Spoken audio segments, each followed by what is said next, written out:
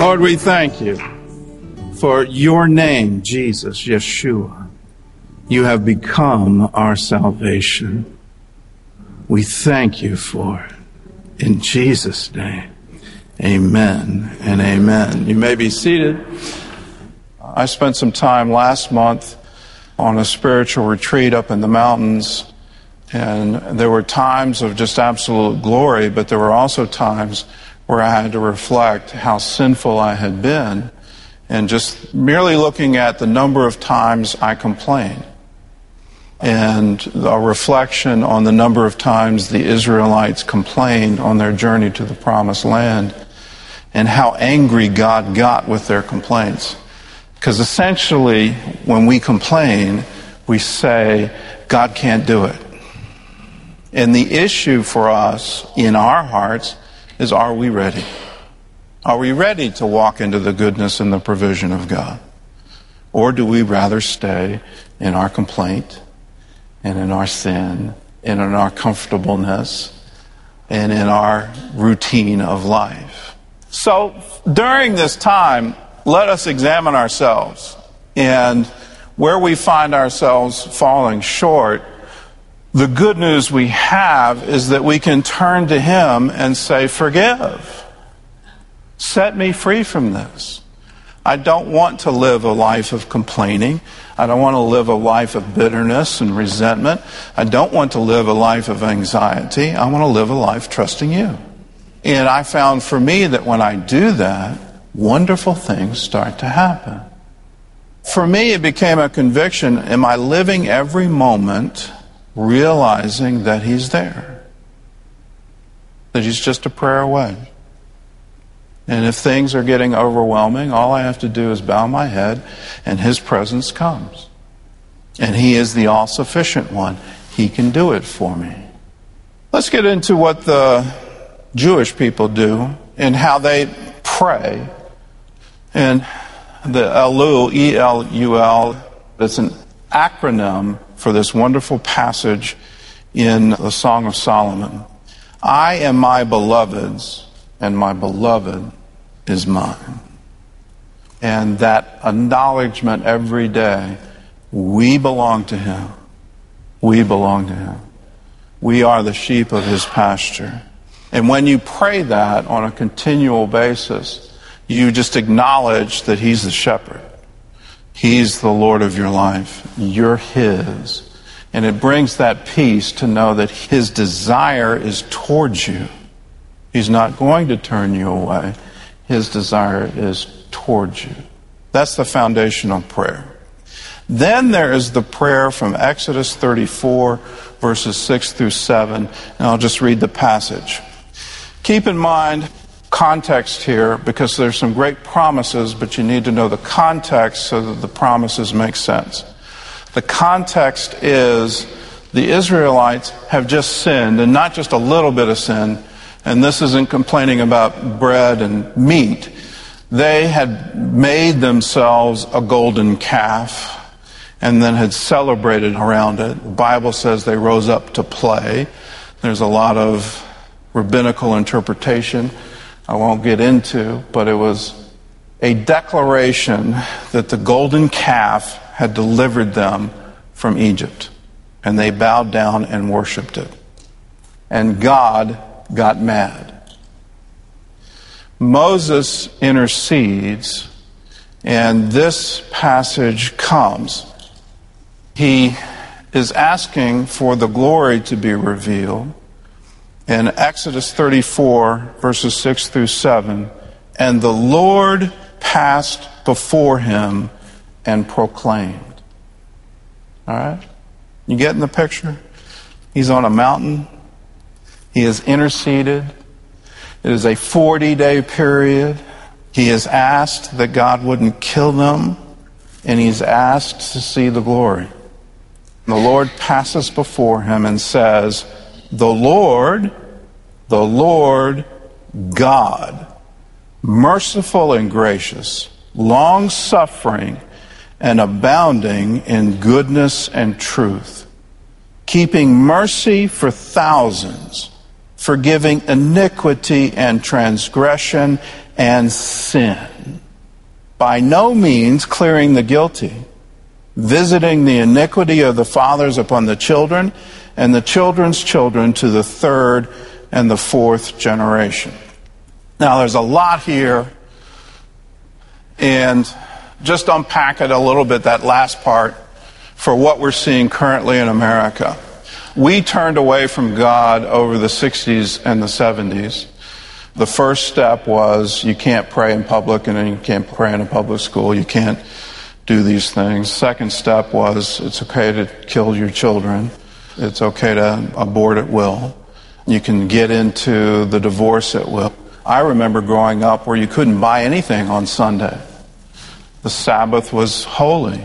Now, in our culture, how often do we in our own lives say it's okay to work, it's okay to buy and sell? We're too busy to take a Sabbath. Now look at the consequences of it. And is our culture a better culture today? Once you start a little bit of iniquity, God says, I'm going to visit it on the third and fourth generation. Well, we started getting away from it. We stopped observing the Sabbath. We stopped prayer. We stopped valuing life, treasuring our children. We stopped all of these things. And we descended, some parts of our culture descended into hedonism. We became worshipers of the almighty dollar. Our American dream is built on this personal, individual success, and it's based on how big is your house, how big is your car, how successful is your career, how famous are you. And all of these other golden calves that we've erected, what has it done to our culture? And what has it done to the church? You look at these things, and in the context of a 50-year span, you can say, well, maybe it was gradual, but is this verse coming true that the iniquity is now being visited, and is it multiplying? And we now have a culture that literally does not know the stories of the Bible. So in the context of returning to God, we have people say, return to what? I don't know him. I don't know the stories. I don't know what he did. What are they going to return to? In the context of the church, have we become complacent with these things? And where is the standard? Who is going to raise the standard? That's the judgment side. Here's the really good part, where merciful, gracious, long-suffering, abundant in goodness, truth, keeping mercy unto the 1,000th generation. Now that's the good part. When you look at American history, where there are righteous men and women who founded us, that founded these great institutions that we have, that gave us this wonderful Constitution, allowing freedom of religion, freedom of speech, freedom of assembly, all of these wonderful freedoms, that will continue for 1,000 generations. But if we cut this curse off of not following the law, we can do that. The Lord God, merciful and gracious. Just those expressions of who he is. In the Hebrew, it's Yahweh, Yahweh, El. So this is God himself repeating his name, Yahweh, Yahweh, El. And then saying, merciful and gracious. So in our time of repentance, realize the one who causes everything to be, the I am, the one who has created it all, he says his very essence, his very nature is to be merciful and gracious. We are not sinners in the hands of an angry God. We are sinners in the hands of a very merciful and gracious God who absolutely wants to bring us into the promised land. But what he's asking for is if you will only obey me and let me help you, then you will have plenty. The more we're asleep to our disobedience, the more we walk away from him, not even realizing it. our reaction should be, this is great, because it means God's going to be glorious. He's going to see me through this. It's going to be awesome on the other side, and through this, I'm going to learn how great He is. But in the middle of it, it's like, oh, woe is me. Nobody knows the trouble I've seen. I've got it the worst that it's ever been. The Lord God, merciful and gracious, long-suffering. Isn't that wonderful? You know? You ever wondered why judgment isn't immediate? When you're thinking about other people, why didn't God just judge them right now? I am very glad He is long-suffering, because I have definitely put that to the test. He's long-suffering. He is abounding in goodness and truth. Yes. Keeping mercy for thousands. Forgiving iniquity, transgression, sin. He cleanses. He doesn't just forgive, He completely removes it and makes it as if I've never done it. Yeah. Set yourself up on a daily basis to walk through three things. First, Song of Solomon, chapter 6, verse 3. I am my beloved's, and my beloved is mine. Always start off with God from a place of knowing you're loved. That you don't have to beg Him for this. You're loved. He wants you to make it. He's in your corner. He's loving you. He wants to love you into the kingdom. Then go to Exodus 34, verses 6 through 7, and just meditate on all those attributes. The Lord God, He's the creator of everything, the one who causes everything to be, is merciful and gracious, long-suffering, abounding in goodness and truth, keeping mercy for thousands, forgiving iniquity and transgression and sin. Isn't that wonderful? Just meditate on that. Then turn to Psalm 51. Now, I'm not going to read the whole thing, but I will read verses 16 and 17. For you do not desire sacrifice, or else I would give it. You do not delight in burnt offering. The sacrifices of God are a broken spirit, a broken and contrite heart. These, O God, you will not despise. The context here for Psalm 51 is this is the Psalm of David after the prophet Nathan came to him. You sinned. You sinned with Bathsheba. And this is his psalm and his turning and his repentance after his sin. Those three things, how much do we need to turn? How much do we need to get rid of things in our life that are keeping us from pursuing wholeheartedly the promises of God that each one of us have? You can get complacent in Christianity. You can get very comfortable with God is love, God is forgiving, and in that process, gradually harden your heart that you don't even realize anymore how sinful you are. And you can turn away from Him. That's why I love looking back at these feasts and these ways, learning from the Torah, learning from the festivals, learning from the traditions, that there are methods that we can have that do this, that prepare ourselves every single year. Am I ready to die? Am I ready to meet Him? Am I fully appreciating the salvation that Jesus paid that price for? Am I right with God? And if we do this, we'll come to the realization that without Him, it's absolutely hopeless. It'll give you a whole new appreciation of what Jesus did for us in the Garden of Gethsemane, on the cross, and in the resurrection.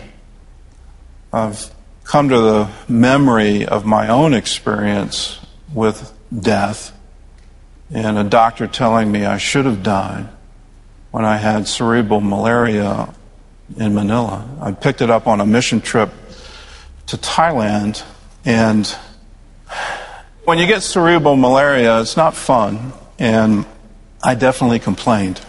I didn't see the glory of the Lord in it, and I actually got mad. Why? I was on a mission trip for you. This isn't fair. There were plenty of times when I was in sin where you could have struck me dead, and I would have said, you're right, but why are you doing it when I'm trying to do good? What is this all about? You ever have those questions? You know, why is this happening to me? Ever go through that? I found in that near-death experience that when you die, it's lonely. It's just you and God. There's no place to go. There can be people with you in the room. They're not going through it. They're looking on. They may be sad. They may be able to hold your hand. But what you're going through all on your own. In that time, the things you used to think were important don't matter at all. Nothing matters. I had very simple prayers. And obviously I didn't die. Obviously the glory of the Lord came. But it took me being willing to say, Lord, if you want to kill me, it's okay. The first time I said that and prayed that, I was doing it out loud. I could hear my own voice, and from the tone of my own voice, I judged myself, you didn't really mean that. Let's go back and do that one again. The next time I got it out, and I meant it.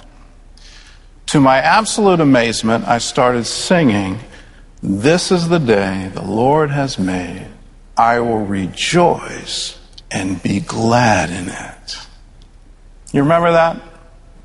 I had no idea it came from Psalm 118, which is the very psalm that Jesus sang when he broke bread with his disciples.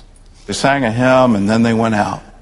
And he went out to the Garden of Gethsemane. So the last psalm that Jesus sang before the Garden of Gethsemane, Psalm 118. And imagine him facing what he's getting ready to face, saying, "This is the day the Lord has made. I will rejoice and be glad in it." I'll leave you this from the Apostle Paul, and it's his introduction to the 2 Corinthians. And his first chapters of his letters are always filled with wonderful doctrine, but he gives a personal story and then ends it in verse 9 with, "In fact, we expected to die." He gave up all hope. He expected to die. When I was in that hospital bed in Manila, I expected to die. I had a doctor later tell me, "You were on death watch. We expected you to die." I've never had a doctor say that. He added, "You should have died." In fact, we expected to die. But as a result, we stopped relying on ourselves and learned to rely only on God who raises the dead. Isn't that wonderful? When you look at the hardship of your life, what you've gone through, is it producing this in you? Where you're no longer relying on yourself, but you're relying on God who raises the dead.